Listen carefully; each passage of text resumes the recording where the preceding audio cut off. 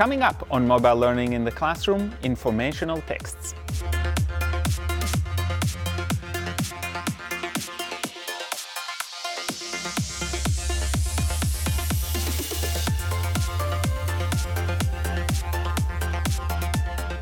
Hi, my name is Guy Trainin, and this is Mobile Learning in the Classroom from TechEdge, and today I want to talk about informational texts. All of these apps are actually apps we've talked about before, apps and websites, of course.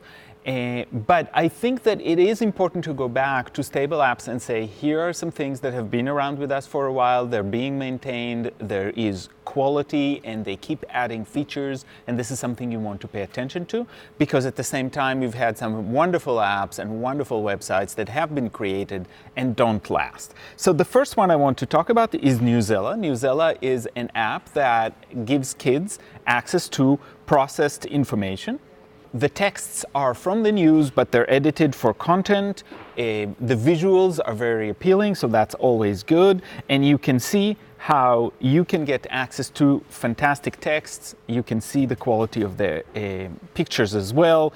And you can see the fact that you can read through this. These are longer texts at various levels, so you want to take care and make sure that these are appropriate for your students. The other thing that you want to pay attention to is that there's a date, so it connects to a specific date and when it happened in the news. The second thing is that it adds other things that you may like if you like this article, which is always helpful because that can guide kids to keep on reading about the topic, and if they have access to this app at home, that means they can keep reading, they get interested, they get curious with other things. That's fantastic. What you can see on the bottom is that ability to know what kind of text it is, what level, and this is using Lexile, so this is 950L. You can see that there are other features, including communicating with a teacher or with a classroom. I don't have it in Classroom. You've got a quiz, so you can actually have kids be accountable for what they read through doing some of the work right on the website. And of course, they can take notes or answer a question. Here is pick a detail from this article and explain how it helps you understand. So there's work that is attached to the pieces that are in there, and that's one of the great things about Newsela. And you can see that this is very, very attractive, nice headlines. And this is from today, but you can see that it goes back. This is another article that I myself was interested in, so that's another way to think about that. And while there are photos, they're not flooded with visuals, so it is clean and crisp text that is easy to read. So this is Newsela. The next one is one I've talked about a few times, and that is Newsomatic. Newsomatic can be accessed on the app or through the website. You can look through and make sure that things are appropriate, and again, a teacher can have access and assign articles to students, but what I love about it is the ability to actually have choice reading within that app. And we can see there's a Super Bowl preview. I love the font. It's a very clear, crisp, clean font, despite the fact that there's quite a bit of graphics around. And you can see that you've got on top of the article itself, you've got some additional things, including a map, including opinions, fact-checking, and the ability to act, slideshows, videos, and all of that. So there's more there. The other feature that is here is the Read to Me feature, which allows kids who are not necessarily as fluent as readers to still get the content. And of course, it allows younger kids to have access to more sophisticated texts. So this is part of another great app.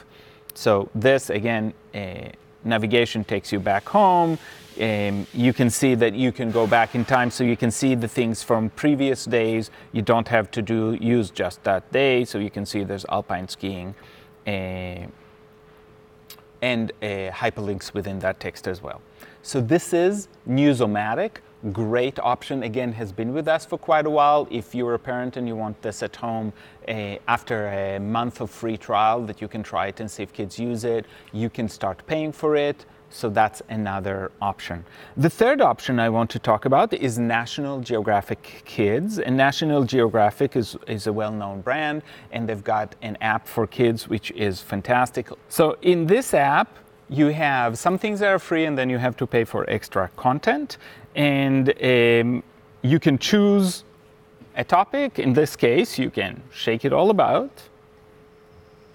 and get some facts. In this case, sea snail mucus was once used to make purple dye. And yeah, that is weird, but not that weird, I think. Anyway, there's information that can come here as a way to entice kids to get interested in topics about animals and nature, and that's a great way to get kids started on reading, started on doing research.